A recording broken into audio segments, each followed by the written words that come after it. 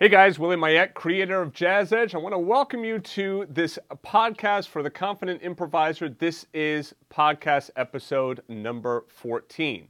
So today we are going to be talking about how to create and use an inspiration journal. An inspiration journal is a great way to organize your practice and get inspired, and I'll go through it in today's podcast episode. First of all, this podcast works great with the Confident Improviser program found at Jazz Edge, and the resources that I'm going to talk about in today's podcast could be downloaded from the Confident Improviser exercise number 14 lesson page. Remember, you can also find replays of this podcast if you just go back to theconfidentimproviser.com. All right, so how to create and use an inspiration journal. All right, so first of all, an inspiration journal is exactly what it is. It's just a place where you can write down different ideas that you are inspired by, right? And this might be chords, chord voicings. It could be rhythms. It could be licks. It could be two-handed licks. It could be comping rhythms. Sky's the limit. Whatever it is that you find is interesting to you, you put into this inspiration journal. All right. Now, what I did for you is I created a inspiration journal. Basically a template that you can download, print out, and then you could utilize this as a start for your inspiration journal. Keep wanting to say improvisation. All right, so you'll see in this inspiration journal that we have, a grand staff here, 4 measures, and then you'll notice that it starts with an original key and then new key number 1, new key number 2, new key number 3. All right. So basically, what's happening here is that this is showing you, hey, look, put in your original and then put in at least 3 different keys. Don't worry, I'm going to show you some examples of how this all works in just a second. The other option is just a single line, right? The original key, and this goes into 5 other keys, so that gives you your whole 6 keys, right? And then the last page is all just blank. You get 3 staves of blank grand staff paper and 3 staves of just a single note, right-hand line, just 1 stave, okay? So you could utilize those to create out your inspiration journal. All right, so let's take a look at an example here because it's going to be a lot easier once you see an example. All right, so here is just this little, lick over E minor 7 to A7 flat 9. In the left hand, all I'm doing is a very simple root 3 on E minor, so it's E and G, and then my root 3 7 on the A7 chord, which is A, C sharp, and G. In the right hand, I'm starting on D. Okay, so I start on the D, which is the 7th, 5th, 3rd, root, 3rd, 11th or 4, 5, and then I go to the flat 9 on the A7 to the root to the 7th and then back to the root. Okay, so a pretty basic, lick phrase here, but I like the sound of it, so I want to remember that, all right? So now I've written it out in my original key. You notice what I wrote here is on the last 2 measures, measures 3 and 4, because remember I told you it was 4 measures on the line. Well, this lick here is only 2 measures long. So then I'll just leave the last 2 measures blank, right? Then I go to my new key number 1. You see that I'm in the key of F. I got 1 flat here. So now I'm going to play it in F. Okay, so what I've done is I've written it out in the new key. I have it here, A minor to D7. I have the left hand, I have the right hand. It's all written out. So now if you're listening to me in the car or something, you'll see on this, like when you take a look at the lesson in exercise 14, you'll see that what you'll find on the screen here is that I have written out the original exercise or the original lick, the original idea, the original thing that I put in my inspiration journal. I have now written it in a new key. Hey, which key should I write it in? You write it in whatever key you want. Or the original key was in the key of C major, so I went to F major next. What's the next one I'm doing? Oh, okay, here I'm going to E flat. So now I'm starting on G minor.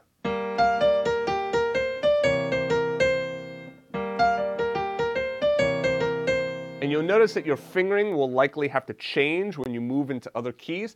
This is what is really great about moving these licks into other keys, is that it forces you to have to figure out new fingering for these patterns. All right, so there it is in the key of E flat. And then finally I'm going to go to the key of G, so I'm going to start on my B minor chord.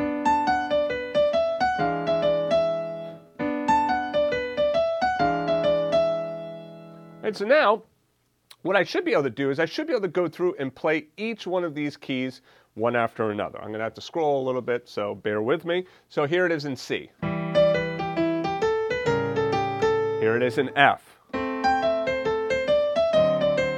Here it is in E flat. And then finally, here it is in G. And now I could keep going and I could play it in all 12 keys if I want to, but the reality is I found that if you go into at least 4, 5, 6 different keys, that usually gives you enough to be able to kind of get the idea of the lick down, understand it, and then have it in your memory, all right, and be able to, get the facility to be able to play it in real time, all right? If you want to go through all 12 keys, that's fine, but I usually reserve that for the licks and whatnot that I really want to make sure that I know all around the piano, okay? So those real special licks or chords or whatever, those are the ones that you really want to go through all 12 keys, because obviously going through all 12 keys can take quite a bit of time. All right, so now when I move on to the single note line, you see I have a very simple C7 here, and then I have just this basic little line here, this basic improvisational phrase here. I like that. Okay, it starts on the E flat, then it goes up to the E triplet, right, up to the 7th, and then the 5th to the 6th, back to the 5th. So in C, it's E flat, E, G, A, B flat, G, A, G, okay? So there, you'll notice that I don't have any left hand written. Why? Because it's really not about the left hand. It's really the right hand that I'm really focusing on, trying to remember. So I might do a rootless chord voicing. I might do a root 3/7 chord voicing. I might do a root 7. It could even be a bass line.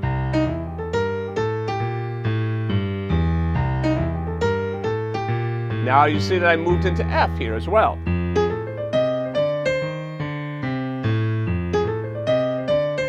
And I can move this around.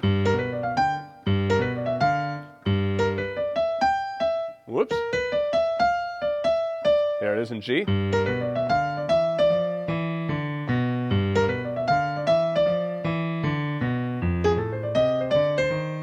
E flat.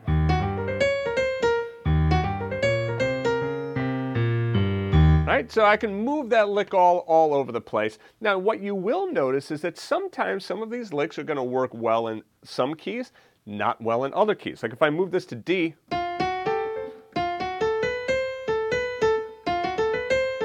right, that F natural up to the F sharp might feel a little bit weird. You might have to work that out and practice that a little bit more. The point though here is that you can do two-handed or a grand staff, full staff, write that out. So write out the left hand and the right hand, but you can also just write out the right hand as well. You don't have to write out the chord, okay? I oftentimes like doing this kind of notation, just the right hand line, when it's just some, improvisational phrase that I want to remember. I don't really care about the left hand because I'll put in whatever left hand I want at the time, right? So this is a great way of being able to just document what's the lick that I want to remember, all right? So this works really well. Now, you can also utilize this technique to write down different chord voicings that you like the sound of. Check out some of these chord voices. These sound really cool, all right? So here is a C minor 11 voicing. Okay? So here in the left hand, I have C, G, and D. Okay? In the right hand, I have E flat, F, B flat, D. Now I'm going to tell you that this voicing is very difficult to be able to hit depending on the size of your hands. Okay? It's okay. I'm still going to write down the voicing. I can reach it, but let's say that you can't reach that voicing. It's still good to write it down because even if you can't reach the chord, you could still arpeggiate it.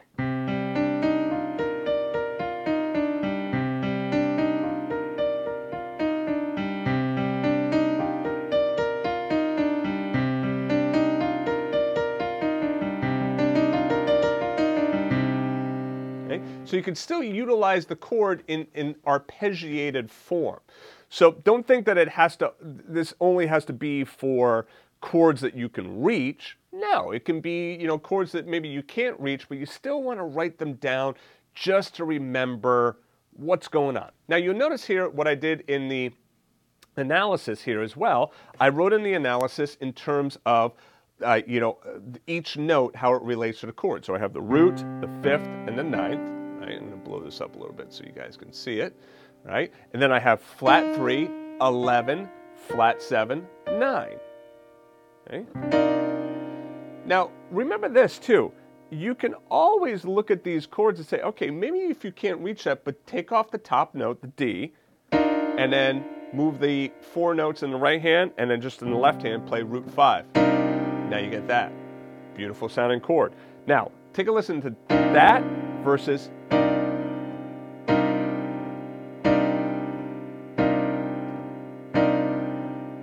there's the A version, B version.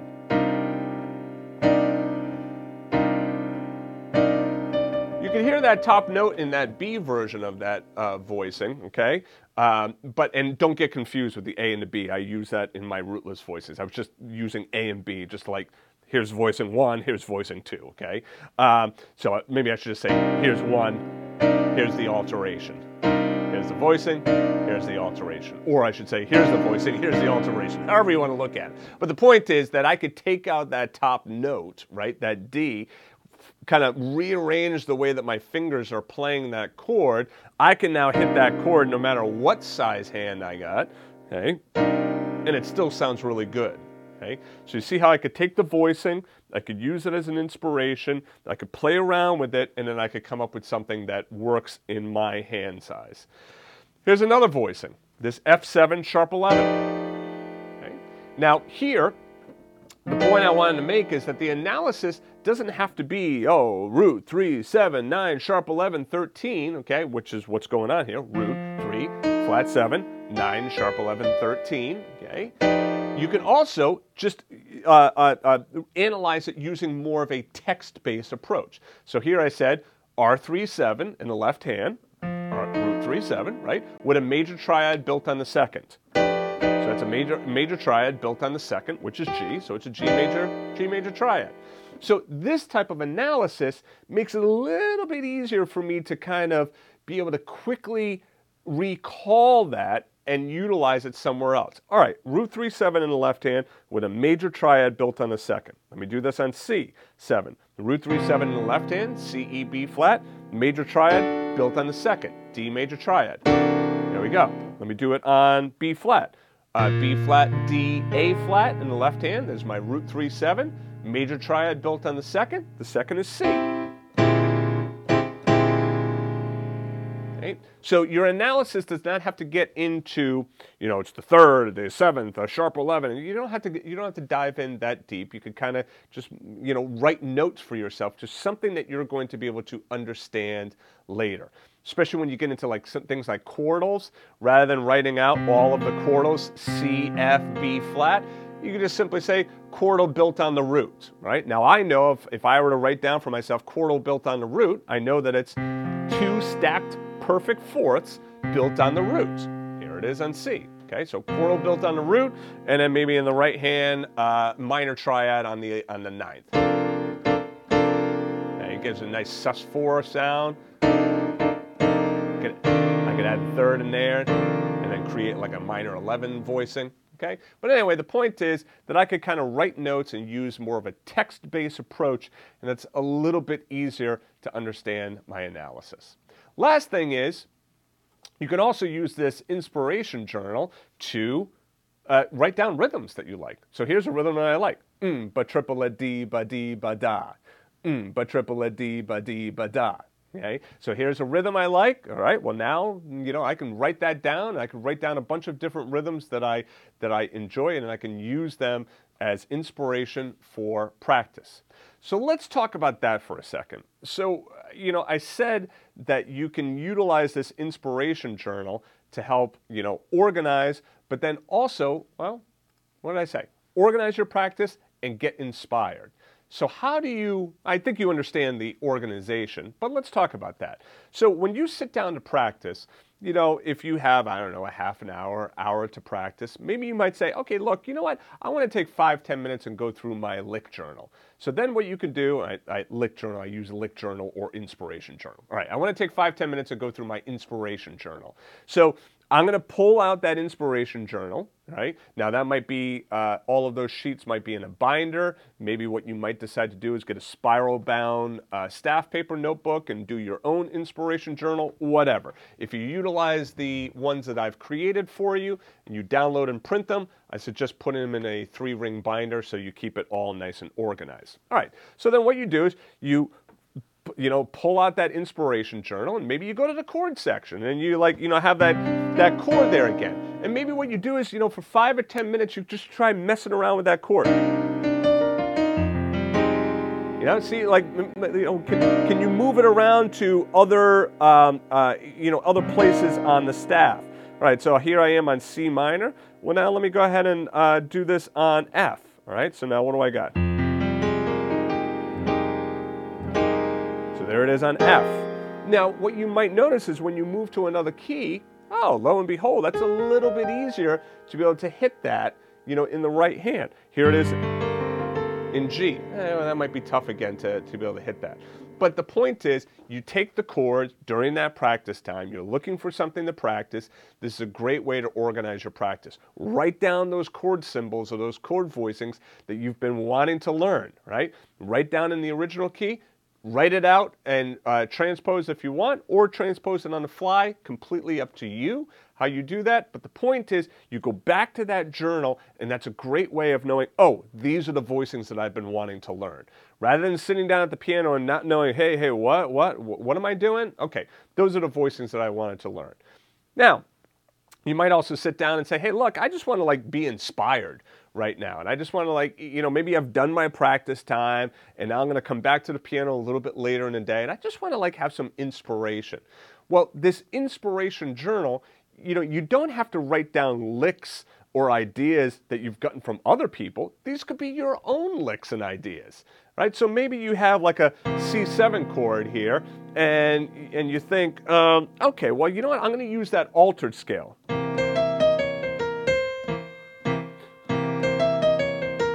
Oh, that's interesting. Okay, let me take that.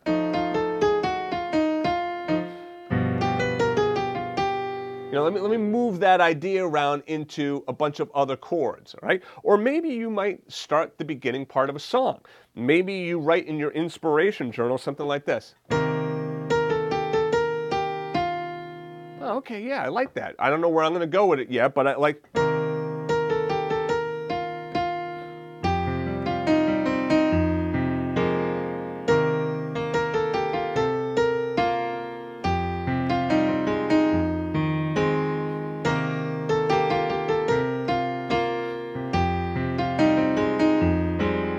Right, so you write down something, you played around with an idea, you write it in your Inspiration Journal, and then when you're looking, to work on some improv or create a song or whatever, you pull out that Inspiration Journal, and there it is, waiting for you. Okay, so to wrap up, how do you use this Inspiration Journal? You use it whichever way works best for you.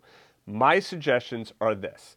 Number one, when you come across some licks that you like or chord voicings or rhythms, whatever it is that you like that you see written in music, it might be, in the Jazz Edge music, it might be in a real book, it might be something you transcribed, it might be something that you saw somewhere else, doesn't matter, okay? What you're doing and the idea that you should have in mind of this Inspiration Journal is you're taking all of these other sources, right? All these disparate sources, multiple sources, you're taking the information that you like, that you want to, review, and you're bringing it into your Inspiration Journal. So this Inspiration Journal is what inspires you, okay? This isn't stuff that well, I really should practice this.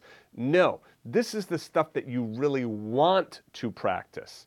Now, as I said in the TCI 14 inspiration lesson, you don't have to write out the licks, right? If you want to, like if you've got it in sheet music form, you could print it, cut it out, and literally just paste it right into your inspiration journal. That's fine as well. You could use things like Sibelius, MuseScore, whatever, and create your own. It's completely up to you. This inspiration journal that I'm giving to you, though, you could download it. You could print off all those sheets.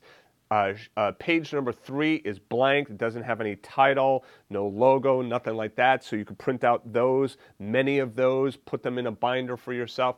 Or like I said, you could just get a manuscript book and that would be absolutely fine also.